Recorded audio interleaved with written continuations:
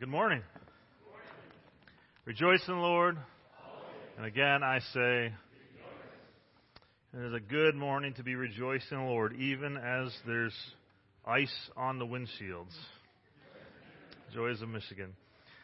Have you ever led a garage sale or an auction for a teen mission trip? I have. And some kids would bring stuff that was really dear to them. It was stuff that was hard for them to give up. They brought it, and I knew it was worth a lot to them, or it was worth a lot of money. You could see they were really making an effort to raise money for the mission trip. Other kids would bring a Hot Wheel that didn't have one of its tires, action figure that was missing an arm, and one year I got a video game system that didn't have any of the plugs or any of the controllers. It was just the console. And basically what kids are doing is, okay, do I give something that is of worth, or do I bring something that I don't want anymore that really could be thrown away? In today's story, God has an accusation against the Israelites. They were bringing their broken Hot Wheels. They were bringing their broken video game systems. They were bringing their leftovers, the things that wouldn't hurt to give up, the things that didn't really matter that much. See, God had clearly outlined what an acceptable sacrifice was in His Word. The animals were to be without blemish. But the Israelites were picking instead the worst animals in their flock. The ones that had broken legs, the ones that were lame, the ones that were diseased, and they were bringing those forward to the Lord. Basically, when they brought God their stuff, they were bringing Him their leftovers. And unfortunately, we can often do the same. So my challenge today is to ask this question. Are we bringing God our leftovers too? Let's pray. God, thank you for your word. Lord, your word challenges us. It encourages us. It brings life to our mortal bones. And yet sometimes you use it to confront our sin or our selfishness. So we pray today as we open your word, we pray that you'd speak through it. Lord, as we hear your words to the Israelites and their response, may it challenge us in how we live and how we walk through each and every day. In your name we pray. Amen. All right, open your Bibles to Malachi 1:6. If you're visiting with us, we just jumped into Malachi last week. Malachi happens about 100 years after the Israelites had returned back to Israel. Persia was still in control, but they were having freedom. They were able to rebuild the temple. They were able to settle back in Israel, and they had been there for 100 years. And if you remember, God gives 6 speeches. And in each speech, he gives a declarative statement or an accusation, and then the nation of Israel objects to what God is saying, and then God provides an answer for what he is acclaiming. Now, in some of these dialogues, this happens multiple times. So in today's dialogue, there's actually going to be a couple of different accusations and a couple of different objections and a couple of different answers. So we're going to look at the second speech of Malachi, beginning in verse 6 of chapter 1. A son honors his father and a slave his master. If I am a father, where is the honor due me? If I'm a master, where is the respect due me? Says the Lord. Now, if you remember from last week, God began Malachi by telling the Israelites, I love you. In fact, the way it was phrased in the Hebrew, it was, I have always loved you. I will always love you. He declared his statement of love to the nation of Israel. But their response was, how have you loved us? They were looking around at their situation. They're saying, I don't see that love clearly. And so God outlined his sovereign choice of the nation of Israel over all other nations and how he chose them. Now, in this second accusation, he reminds Israel that he didn't just love them, he loved him as a father. And so the response to a father's love is that a son should honor his father. God is the father of Israel. He chose them, redeemed them, loved them, disciplined them, and sustained them. But they don't honor him as a father. They don't even honor him as a master. Even a slave honors his master, and yet they are not giving any respect or honor to the Lord Almighty. This phrase, the Lord of hosts, the Lord who is in control of the armies of heaven, the God of angel armies, they were not honoring or respecting him. It's clear in this tone that they're not doing this. Now, this word for honor that's used here in Hebrew, it means kabod. It's this idea of honor or glory. They're not giving him the proper glory that he deserves as the sovereign God, the proper honor. The respect, this word respect, it can be translated fear as well, but it's this idea of reverence, of putting God in the right place. When we think about worshiping God, I mean, we sang the song, Holy Forever. Do we put God in the right place? Do we recognize who he is and who we are in relation to him? But how did they do this? Here's God's accusation. It is you priests who show contempt for my name. It's you priests who show contempt for my name. Now, little reminder of the history, if you weren't here last week, Assyria came in 722 and conquered the northern kingdom of Israel. Then Babylon came in 586 and conquered the southern kingdom, sent them into exile into Babylon. Now you fast forward, the Persians conquered Babylon, and the Persians gave the Israelites freedom to go back to their country. And so even though they had freedom, even though the Persians gave them the ability to go back, rebuild the temple, gave them the ability to go back, rebuild the walls, there was still no king for Israel. Technically, Persia was still in control.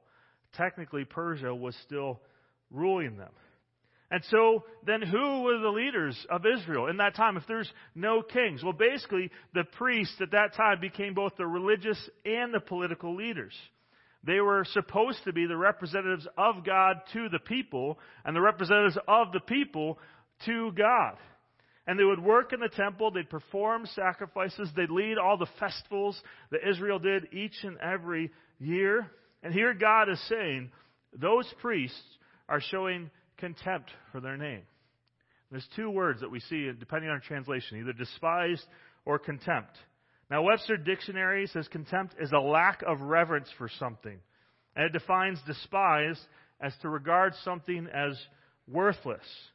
One commentary described it as an attitude of ongoing disrespect. But interestingly, this is the same word used in the story of Jacob and Esau. Now, if you remember that story, Esau was out hunting, and he came home and he was famished. And he went in and Jacob was cooking soup. And he told Jacob, I need some of your soup. And Jacob said, okay, well, give me your birthright. Now, I've had some expensive bowls of soup in my day.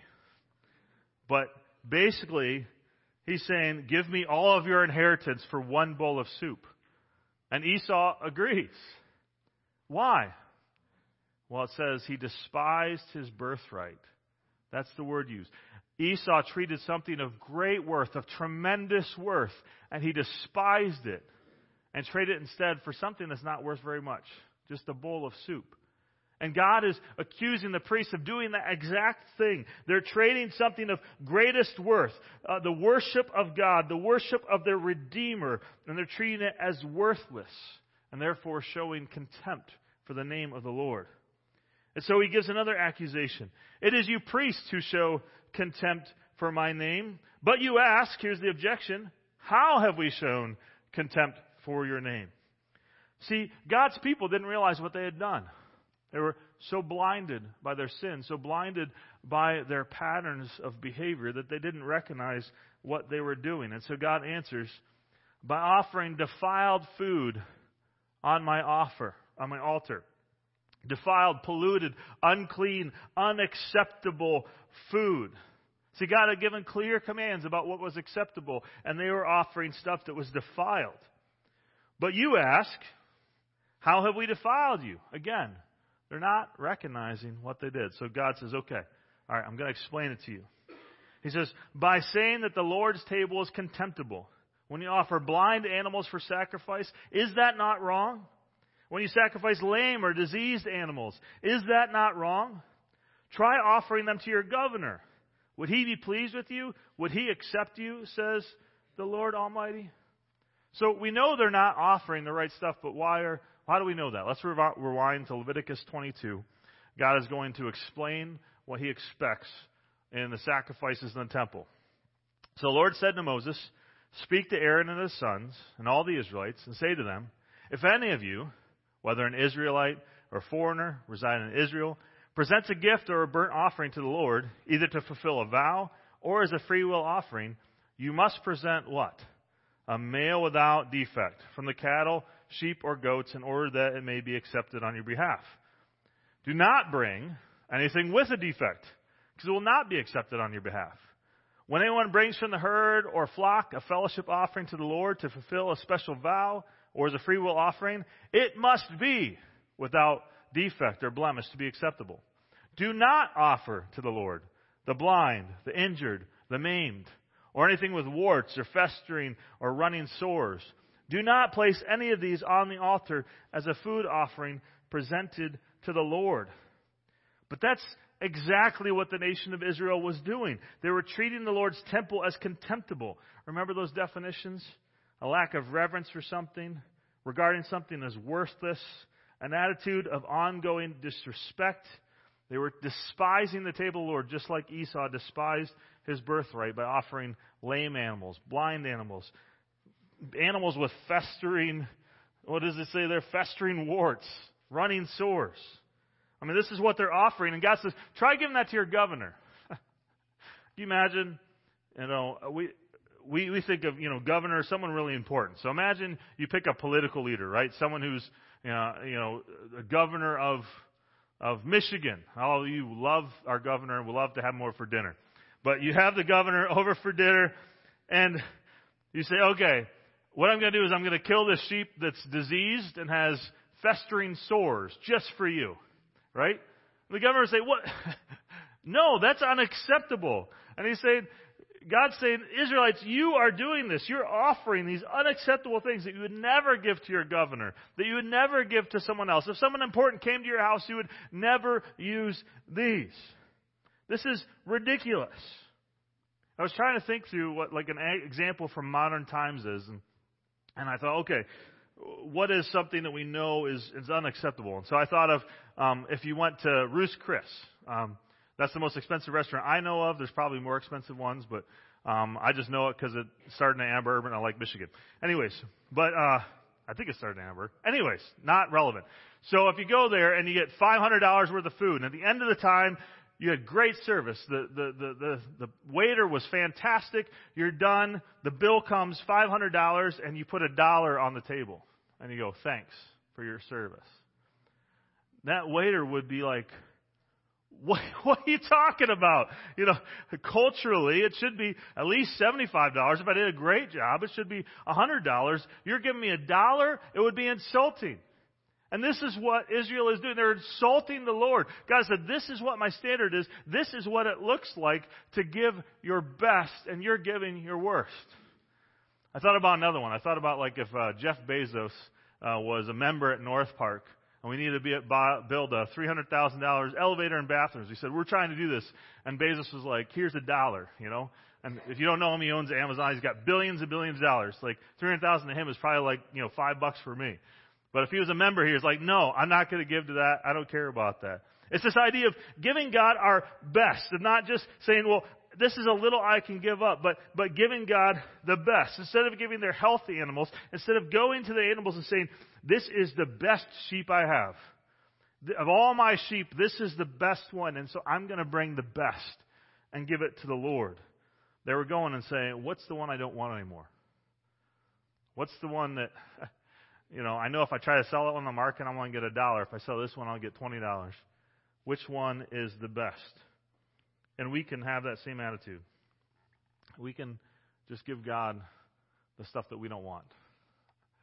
Okay, God, I can't give you my best, but whatever I have left over after everything else, that's what I'll give to you.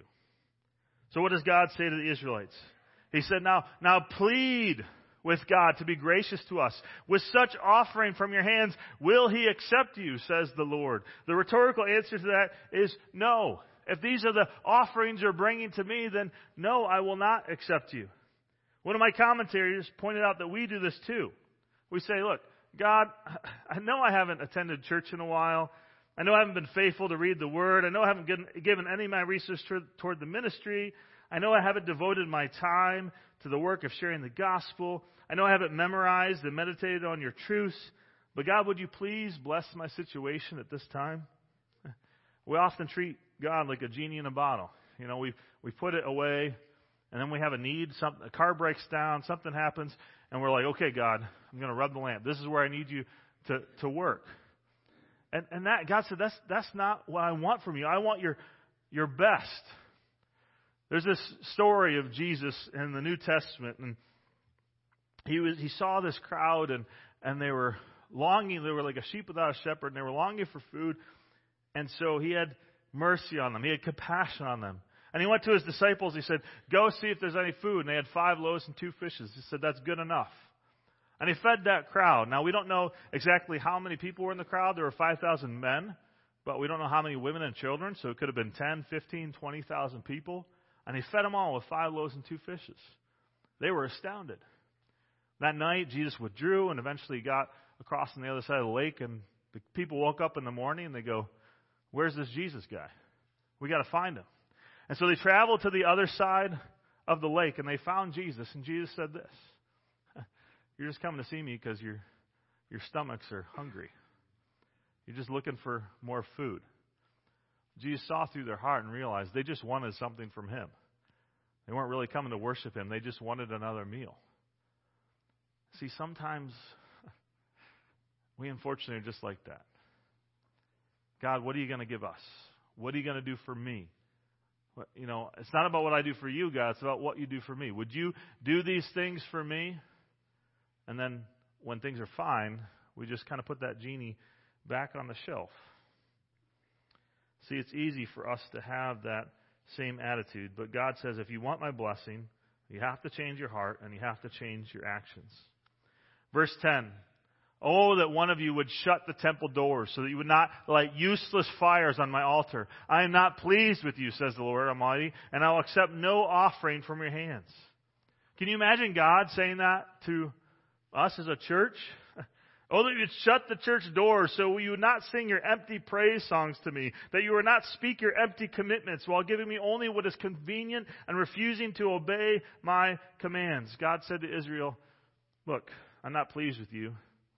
I'm not going to accept your offensive offerings if this is what you're bringing to me. Verse 11, my name will be great among the nations, from where the sun rises to where it sets. In every place incense and pure offerings will be brought to me, because my name will be great among the nations, says the Lord Almighty. And we look around today, and God's name is great and praised in every different nation because of who He is. The Israelites' failure could not stop God being glorified. But then the Israelites accuse again. God accuses the Israelites again. But you profane it by saying the Lord's table is defiled and its food is contemptible. And you say, what a burden. You sniff at it contemptuously, says the Lord Almighty. The Israelites were complaining, this is too hard, this is too difficult, I can't do this. And so they cut corners. And this is, you profane it when you bring injured. Next slide. When you bring injured, lame, or diseased animals and offer them as sacrifices. Should I accept them from your hands, says the Lord? Cursed is the cheat who has an acceptable male in his flock and vows to give it, but then sacrifices a blemished animal to the Lord. For I am a great king, says the Lord Almighty, and my name is to be feared among the nations. They were complaining about bringing their offerings, and yet, even though they had good offerings, they looked at their flock, they had a good sheep. It says they cheated the Lord. By instead of choosing that good sheep, they chose a lame one, and they brought it before the Lord. And they're saying, look, this is too hard, God. Our money's too tight. I don't have time for this. Sometimes following Jesus has a cost. A couple weeks ago, my wife was doing something that was hard and long, and we knew it was going to take a long time. And about 4 hours into it, she texted me, it's been 4 hours, and we knew she had more time left. And I just said, remember the mission. Remember the mission. That's something we always have to put on our mind. As foster parents, that was often what we said. Remember the mission. No matter what you're doing, if it's at work and you have a boss that is really difficult and really hard to work with, it could just be those little points where you say, okay, God, you've called me to be a shining light in a dark world. Remember the mission. Now, chapter 2 makes a shift. It shifts to leaders. Now, chapter 1 was about the leaders too, but he says, and now, priests, this warning is for you. Now, when you think about it, it makes a lot of sense, because if an Israelite brought a lame sheep to the priest, what was the priest supposed to do? Go take it back. Go get one that's acceptable. And if that person was poor, the priest was supposed to help him find a way to have an appropriate sacrifice. But the priests were going, that's fine. Sure, I'll take that diseased lamb. I'll take that lame lamb. And so really the priests were the ones that were having this issue. The people of Israel were a reflection of the leadership of Israel and the spiritual leadership of the priests. God says, if you do not listen, if you do not resolve to honor my name. Now this Hebrew phrase carries the idea of taking something to heart. It's more than just listening, it's taking it to heart. And when I do premarital counseling, one of the things we do is we have a whole session on communication. Because I don't know if you guys know this, but men and wife are sometimes different. Men and women are sometimes different. They sometimes communicate differently. And so one of the things we teach in premarital counseling is for, especially over like something that's, hard or there's tension there, is to have one person share and then the other person say, okay, what I hear you saying is this. And often they're way off. They missed it completely. But by that simple process, what we're trying to teach the couples is to listen to understand rather than listening to respond. Usually in conflict, we listen to respond. As soon as the other person's done talking, then we respond right away. We're thinking of our response while they're talking, not really listening. But one of the best things you can do in marriage is listen to understand. Try and understand your spouse, hear what they're saying, and then respond. And what God's saying is, look, you need to listen. You need to take this to heart. You need to not just hear it. You need to apply it. You need to understand what I'm saying. If you don't hear what I'm saying, if you don't resolve to honor my name, then there will be consequences. He says, I will send a curse on you. And I will curse your blessings. Yes, I have already cursed them because you have not resolved to honor my name. Now, the way this is written in Hebrew, it seems like this curse is referring to a curse, referring specifically back to Deuteronomy 28. In Deuteronomy 28, God outlined for the Israelites, if they did all these things, they would experience tremendous blessing from the Lord, that God would pour out blessings on them. But if they turned from these ways, and if they rejected these ways, and if they disobeyed God, then they would experience the flip side of that. They would experience this curse. And it seems like, in the way the Hebrew is constructed, that God is referring back to that curse. He says in verse 3, because of you, I will rebuke your descendants. I will smear on your faces the dung from the festivals, and you will be carried off with it. That's a beautiful image. Now, again, we're not from Israel, so we don't think about this. When they would have festivals, people would come from far and wide to the temple to bring their sacrifices. And as they brought those sacrifices into the temple, I don't know if any of you know what animals do when they're standing or walking. They defecate. There's the word.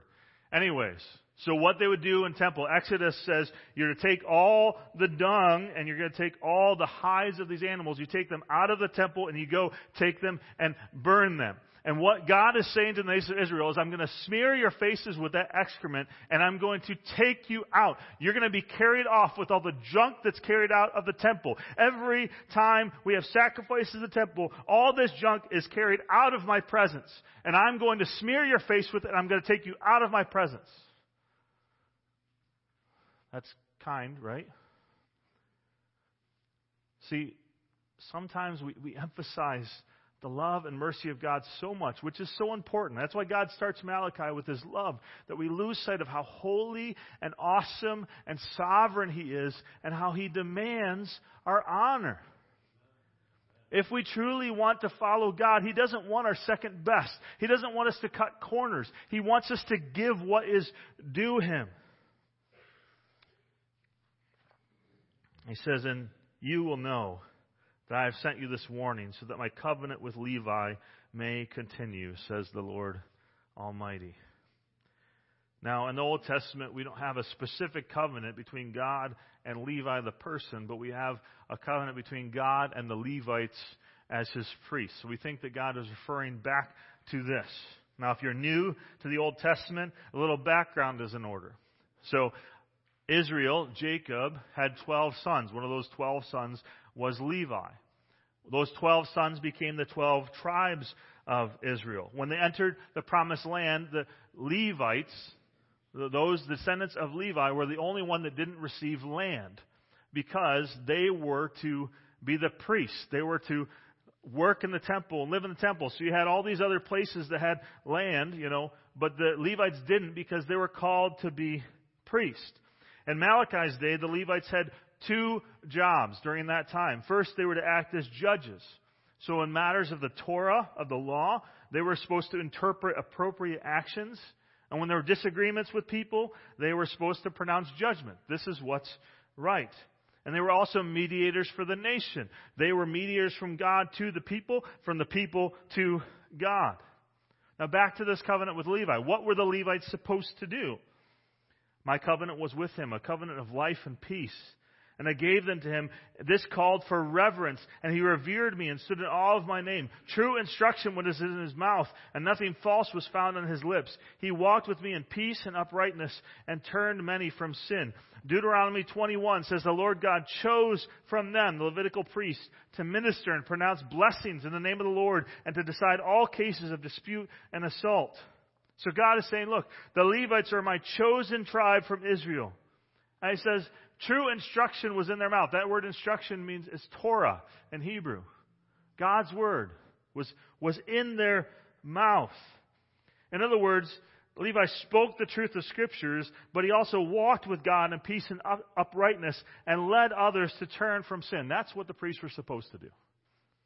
That's what God called them to do. To lead the people, to follow the Lord, to speak God's word, to speak instruction to the people, to judge rightly. And so he says in verse 7, for the lips of a priest ought. There's that key word. This is what they're supposed to be doing. It ought to preserve knowledge, because he is the messenger of the Lord Almighty, and people seek instruction from his mouth. That is what people are supposed to look to the Israelites for. But what did the priests in Malachi's day do? What did the Levites do? It says, but you have turned from the way, and by your teaching have caused many to stumble. You have violated the covenant with Levi, says the Lord Almighty. They turned from the way. They disobeyed God. They caused many to stumble. They led others into sin. And they violated the covenant. And that's the same exact word used when talking about offering lame sacrifices earlier in verse 14 of chapter 1. So, what did God do? I have caused you to be despised and humiliated before all the people, because you have not followed my ways, but have shown partiality in matters of the law. God's punishment, 400 years of silence. No more prophets speaking from the Lord, words from the Lord. No more God speaking to them until the Messiah would come. So, what can we take from all this? How do we take their context to our context? It doesn't mean I want next week for a whole bunch of you to bring some really good sheep into church, right? We don't have to make sacrifices anymore. Christ was the final sacrifice. So, how do we take this into our culture? First, worship is an attitude of the heart. Their actions revealed their real heart. I love the definition of worship as worth-ship. It's ascribing God as greater worth than anything else that we have. And the thing about worship is God knows your heart. To quote one pastor, you can fool your husband, you can fool your wife, you can fool your kids, you can fool your coworkers, you can fool your Sunday school class, you can fool your pastor, but you cannot fool God. And our offerings of worship and our commitment to obedience, may we give the God of Israel meaningful, heartfelt worship. So what type of sacrifices does God want? Romans 12 puts it this way. Therefore, I urge you, brothers and sisters, in view of God's mercy, to offer your bodies as a living sacrifice, holy and pleasing to God. This is your true and proper worship. We don't come into the temple anymore. How do we give true and proper worship? We give God our bodies as a living sacrifice. We give God everything. We don't hold back. God, we want to give you our best, not our worst. We want to give you our first, not our last. We are the sacrifices ourselves. So the question is, if worship is an attitude of the heart, what's my attitude at home? Does my attitude at home and my marriage and with my kids, does it reflect the worth I'm ascribing to God? What's my attitude at work? Do my actions at work, do my attitudes at work reflect giving worth to the God of the universe? Or am I selfish, petty? What's my attitude at church? When I come to church, is it about, did they play the songs I wanted? Did they preach the verse I wanted? Was life groups doing the study I wanted them to do? Or is our worth being ascribed more to God than our preferences? Do you have a heart of worship? Are you offering your body as a living sacrifice, holy and pleasing to God, as a spiritual act of worship? Second, as part of that, God doesn't want our leftovers. The Israelites didn't want to give up their good sheep. They wanted to give their bad sheep, the ones that they couldn't sell, the ones that were lame, the ones that they wouldn't miss anyways, the ones that they wouldn't get very much money from. And we can do that too. It goes way beyond choosing what things to donate to a garage sale, whether we choose to donate a Hot Wheel or an action figure. Instead of giving God the best of our service, we pick something that doesn't require very much work and doesn't impede on us at all. Instead of giving God the first fruits of our income, we wait till all the taxes are taken out, all the bills are paid, and if anything's left, God will give that to you. Instead of giving God priority on our relationships, we avoid talking about God with our family, our friends, or our coworkers. We stick to our selfishness in our marriage or with our parenting. We could go through every area of our life and ask the question, God, am I giving you the leftovers? In fact, maybe that's a good question to write down, to think about. God, are there any areas in my life where I'm giving you what's left instead of what's best? Where I'm choosing to give to me first and you second? I read a story of a young believer who attended a church service in Africa right after she got saved. And she was brand new to church, had never been to a church service. And she was sitting in the church, and they started passing around the offering plate. And she was new to this. She didn't know what that was. And as she watched the things happening, she watched person after person put money in the bowl. And she started to worry because she didn't have any money. The time came for her, and she took it, and she set it on the ground, and she stood on it, and she said, God, I don't have any money, but I want to give you everything I am. Take me as a sacrifice. That's what it means to offer our bodies as a living sacrifice. Some of you might have a lot of money, some of you have no money. Some of you might have a lot of stuff, some of you might not have little stuff. All of us have to figure out, what does it look like to give God my best? What does it look like to give to God first instead of last? What does it look like for me to be a living sacrifice, holy and pleasing to God? See, worship is an attitude of the heart, and God doesn't want our leftovers. And third, God requires more leaders. The priests were leading people astray. James 3:1 says, not many of you should become teachers, my fellow believers, because you know that those who teach will be judged more strictly. And so if you're looking into being a leader, if you're looking into saying, I want to lead for the Lord, then you need to check your heart. Okay, am I willing to give God my best and lead through example? Fourth, and maybe most importantly, Jesus is the perfect sacrifice. We have a great high priest. Why did God care so much about how sacrifices were made in the Old Testament? Because they all pointed forward to the final sacrifice. They all pointed forward to Jesus. On the Day of Atonement, they'd bring this lamb without blemish. And they would lay their hands and pray and ask God to put the sins of the nation on that lamb. And they would sacrifice it as an offering to God to pay the penalty for the sins of the nation. Then they had another goat that they would send out, and they'd send it away from the camp as a symbol of saying their sins are being sent away, that God is taking away their sins. And all that pointed forward to a man named Jesus that would be born 400 years after this, who would live a perfect life, would die on our behalf to pay the penalty for our sins.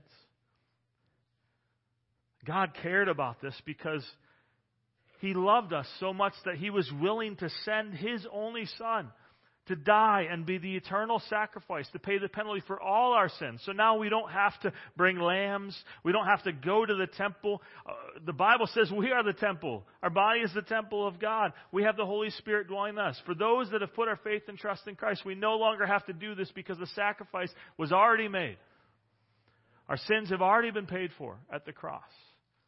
And so now we, as an act of forgiveness, we go to Him and we ask for forgiveness. As an act of faithfulness, we give back to Him what He's given to us.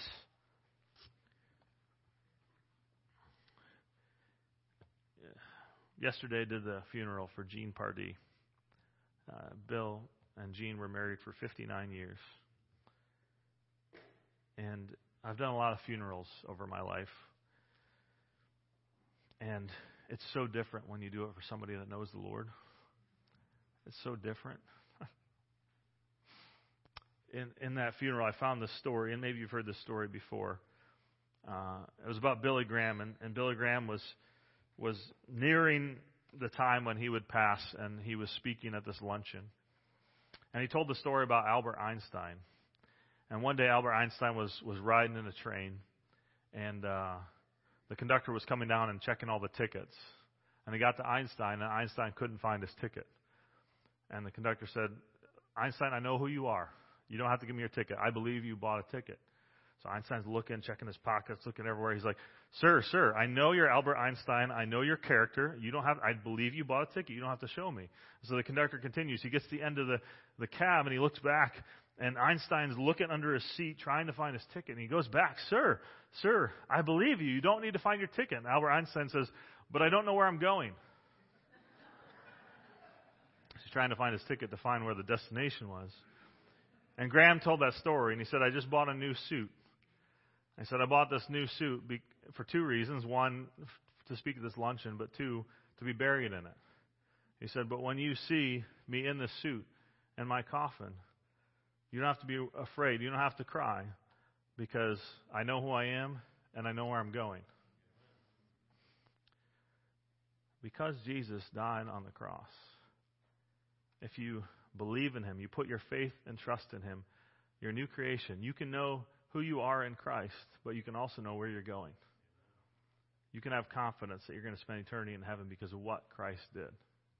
So if you're here today and you don't have that confidence, the Scriptures say that if you confess with your mouth that Jesus is Lord and believe in your heart that God raised Him from the dead, you will be saved.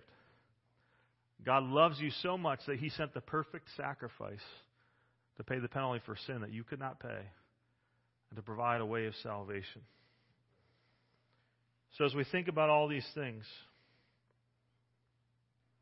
I think it's important for us to realize that it's so easy for us to give God our second best.